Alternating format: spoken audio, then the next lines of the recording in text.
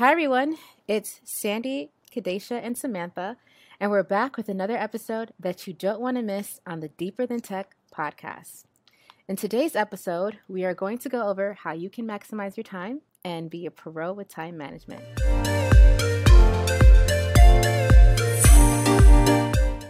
We'll be diving deep into this topic, but before we do, if you're loving our podcast so far, we'd appreciate it if you could share it with a friend or coworker and leave us some ratings. So, how do I manage my time as a developer? How do I become a more efficient engineer and keep up with all these new technologies? These are questions that we can ask ourselves a lot, especially during the early stages of our careers. So today, we are going to crack down and talk about it. Kadesha or Samantha, do you have any insight on this? What is your attitude towards time management? I think for me, when it comes to time management, if it's not on my work calendar and my personal calendar, it doesn't exist. And so everything that happens that I need to do, I try to make sure that they're on both calendars so that I'm reminded. And lately I've been slacking on that. So I really do need to make some tweaks to my system. What about you, Samantha? Time management is a very tough problem. That's why there's so many apps trying to solve this problem. For me, time management is about priorities. If it's something that you care about, it's going to get done. You're going to move everything aside to make sure that a task is completed. If you don't think it's important, you're not going to get it done. I also use my calendar. I have used a lot of apps in the past. None of them have stuck except my calendar. If you can't make time for it on your calendar, it's not going to get done. Yeah, same. I'm kind of going along with the narrative that's been going around. Time management is hard. You know, you got to have that mindset where it's a marathon, not a sprint. But lucky for everyone, there is a method to the madness. And even though it is difficult, there are strategies for maximizing the most out of your time and being super intentional with it. Starting off with prioritization.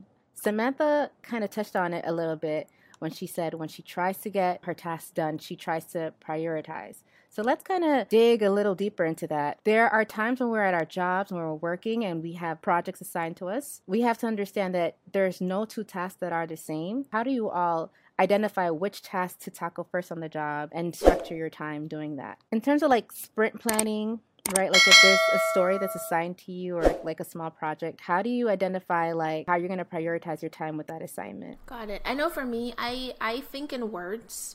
And so whenever I'm assigned a ticket at work, I like to make a list of all the things I think are required. And then I like to schedule a meeting with my lead just so we can discuss what I think the requirements are. And so I can get some clarity on what the requirements actually are. And then I will take it from there in terms of what they say is the most important to the least important. And that's kind of how I tackle my work at work, if that makes sense. So for me at work, I am one of those people that Kadesha talks about, the person who makes the priority for everybody else to do. This needs to go first, this needs to go second. I think for me, the biggest thing is to take the user stories that we usually get. The user needs to be able to click on this button. So then we need to break that down into smaller pieces. So maybe it's find the place to put the button. We don't know where that goes. And make the button component. So it's the smaller the task is, the easier it will be to get things done. People love the checking things off of their to-do lists. They love that little dopamine hit. So the smaller you can make the task, the easier it is to motivate people to get them done. Yeah, I think that's it. I probably have more things to say, but I'm gonna ramble. So No, I love how you touched upon that piece where you're the smaller the task, the easier it is to get done. Because sometimes when we're approaching our work, we think, oh, I have 8 hours today to get all this work done. And that's just not good for us to be productive. It's been proven that when you kind of pick a task that's small and you achieve it, like Samantha was talking about, will kind of power you out throughout the day. It's better to get 4 small things done than to think I have 8 hours today to do this work. It's kind of it's a mindset hack, but if you can master that, can in the long run help you with your time management. I think especially with the work that we do as well, we're very thought heavy in our work. It's a lot of thinking, it's a lot of planning, it's a lot of strategizing. And so in terms of prioritizing and time management, we also need to consider creating time and space for thinking, because that's majority of what we do in our day. We're just thinking about how to solve this particular problem we were assigned to solve. And so part of time management, I think for developers specifically, is also like think time, because we can look at something and say, this is so easy. And then it's just like, wow, this is not easy. You could also measure that. We call them spikes. Like we'll put a ticket in Jira, say like, we're going to give 3 days to like figure out how to solve this problem, like what resources we need. So everything could be measured. Time is just increment. So it's important to like still tell your product manager or whoever's in charge, like we need to account for this extra time to help with these deadlines. I love that too. It's very important to connect your product manager and, have that line of connection. I want to kind of still linger on with the small tasks and the small increments. There is this popular technique called the Pomodoro technique. Has any of you have had an experience with that? And do you think that actually really helps with managing your time and accomplishing tasks? Before I even ask that question, let me briefly even describe what the Pomodoro technique is. So the Pomodoro technique essentially is like you give yourself a time boxed amount of time, so like say 30 minutes to solve a problem, right? And regardless of the outcome, you give yourself a break for 5 minutes, and then you get back into it. The idea is that you're going to spend you're going to limit the amount of time you have to focus on a problem, and that kind of puts you in a zone where you can be more productive and have more focus, and then make sure you take that break, take a walk, eat a snack, right? And then get right back into it. The idea behind it is just that when you have like a laser focused time slot, you tend to get more value out of your time as opposed to not having some sort of structure. So that's essentially what the Pomodoro technique offers. So with that background, have you ladies ever used that technique and did it work for you? I have tried that technique one time. Even bought an app. I paid $2 for it. And guess what that app? $2 whole dollars. Oh my gosh. Samantha wasn't playing no games. She said, I will master this. She was serious. She's like, time management. But that app is no longer on my phone. So I did try it. I tried Pomodoro. I tried it one time too, and I didn't like it. It was just like a ticking time bomb, and I felt anxious watching the time just go by, and I'm just like, ooh, I only have this time left. Ooh, I only have this time left. Instead of it being like a mental relief, like, wow, I get to work for X amount of time, it was like anxiety producing for me. So I don't like it personally. Have you tried it, Sandy? I have tried it. I tried it once or twice, and it was productive. But the thing about me, I don't even think it's like the time boxing part. I think it's this consistency part. So it's like I could do it once or twice, but what is going to draw me to do it today, tomorrow, the day after that, the week after that? So that was kind of my issues with the Pomodoro technique. It's interesting that you say that, Sandy, because I think one of the key things with time management is consistency. So the way that you learn to manage your time is to put in like that consistent and intentional effort in the beginning to manage your time. And once you put in that consistent effort, it becomes a habit. So like with Pomodoro technique, like if you love that technique, make a commitment to yourself for at least like a month to say, you know what? I'm going to do this for X amount of time every single day, including the weekends, so it becomes a habit. And then one day you're going to wake up and it's just going to be so natural to you. But you have to be consistent. Yeah, it's very important, consistency. Even though we all don't really use the why is this one hard to say? Pomodoro? I don't know. I just know it's like that red apple thing. Like, that's all I know. Yeah, same. Okay. Even though we don't use it, like, we can't, like, discard its value. Like, a lot of people do use it, and a lot of people do find it valuable. But I like the fact that you have, like, a short amount of time to do something. So, like, in high school, we had like homework assignments, and we would always just do it last minute, but we would get it done in that amount of time, even though we had like a whole week to do it. So it's important to get, it's true. I feel personally attacked. Right? So I think it's super important to know, like, when you give yourself deadlines, you're going to get the thing done versus having like an endless deadline. I think you know what I'm saying. Just like give yourself shorter deadlines is very important. And on that point, the technique, I don't use that technique, the word that we can't say. I use time blocking. So on my calendar at work, I block off my time. It's just like a little cute little emoji typing, and it's just like working. And so people know that do not schedule any meetings over that time, even though it still happens. But I just block off a certain amount of time throughout my day for focus time for work. And that's what works for me personally, just blocking my calendar. Honestly, calendar is bae. If it's not on the calendar, it's not going to happen.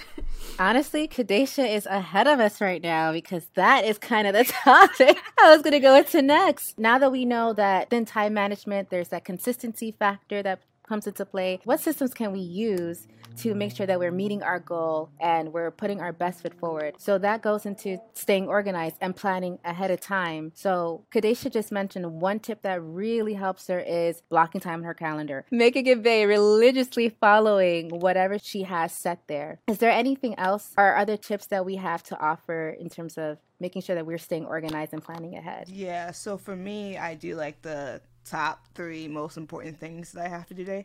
I don't keep a to-do list. I think to-do lists become very long and you never accomplish everything. So I only think about the top 3 things. Like I might like put like I need to go to the doctors. Like those things are kind of important, but top 3 things every day. If I don't accomplish those things, I start the next day with the next top 3 things. It might not be the same that I had yesterday. I don't remember who does that technique. I think it might be Warren Buffett who like does like top 3. That's it. Because we don't have that much time in our days to do everything we want. We still have families. We still have this like just our work day. We still have to like take a break. So if you're trying to put too much, you're going to actually get stressed out. Like, oh, I feel like I have so much to do, but I can't do it all. We don't need that life. We need work-life balance. We need we need a good life. I love how you touched on that, Samantha, because I feel like when you make the idea of time management very like, can you kind of simplify it for yourself? It's more manageable and digestible to do as opposed to thinking I have 10 things to do today. How am I going to get it done? You get overwhelmed, you get stressed, and it doesn't get done anyway. You're stressing yourself out when it's not going to get done. So I love how you try to keep it simple and just strive to do 3 things. That's the key, y'all. 3 things. Yes. Something else I love that I learned from Samantha is if you're like us, like we create content, right? And so, like, one thing Samantha taught me, I don't even know if she knows that she taught me, but one thing she taught me was do what you need to do for yourself first. Like, the very first thing, prioritize yourself first, and then you can get to your workday. Because once you start your workday, the day just kind of disappears. And so, like, if you have, like, personal goals, work on that first. Then you can carry on with your workday. That's something I've implemented in my life for sure. Look at me doing something with my life. Look at you making an impact.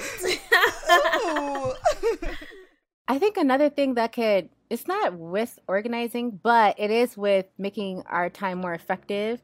I feel like as engineers, there are certain things that we can do to be more efficient on the job. So like where I'm going with this is like tools extensions. Like if you use a code editor, you can use certain extensions to quicken your workflow. You can learn keyboard shortcuts. Those are good things to do because everyone has the same 24 hours in a day, right? But there's certain things that we are doing to make sure that we're going faster and maximizing value. So think of strategies like that. Like how can I, if I'm an engineer, how can I use these tools? How can I use these extensions?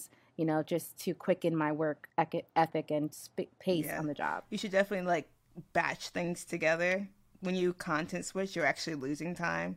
So if like you need to like block out work time, so you just code for 4 hours, that would be ideal versus having a meeting every other 30 minutes because then you're going to stop and get going, stop and get going. So it's best to block time if you can. Right. Then after you block that time, reward yourself. Yes. Take a break. Reward yourself and take a break. So this kind of leads me to the last topic that I have for today, which is what systems do we have in place to avoid overworking and avoid burning out? Because, you know, when you're so stressed, like we just talked about, you're not really that productive. You're not maximizing your time. So what are things that we have in place to avoid that? I think for me, I have a personal goal. I think I mentioned this on another episode. Like I have a boundary where I do not work on the weekends. That is a clear expectation that I let my manager know, I let my team know.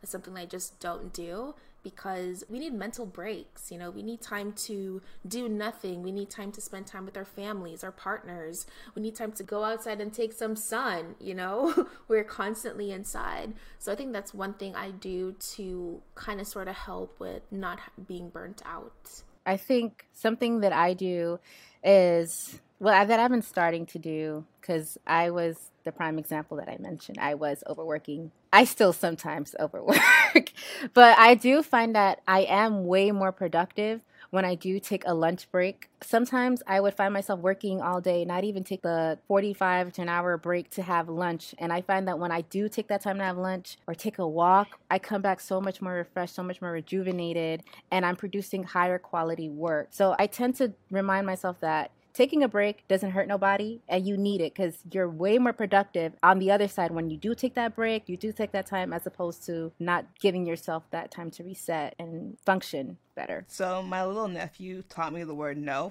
He uses no all the time, right? No. He's like, no.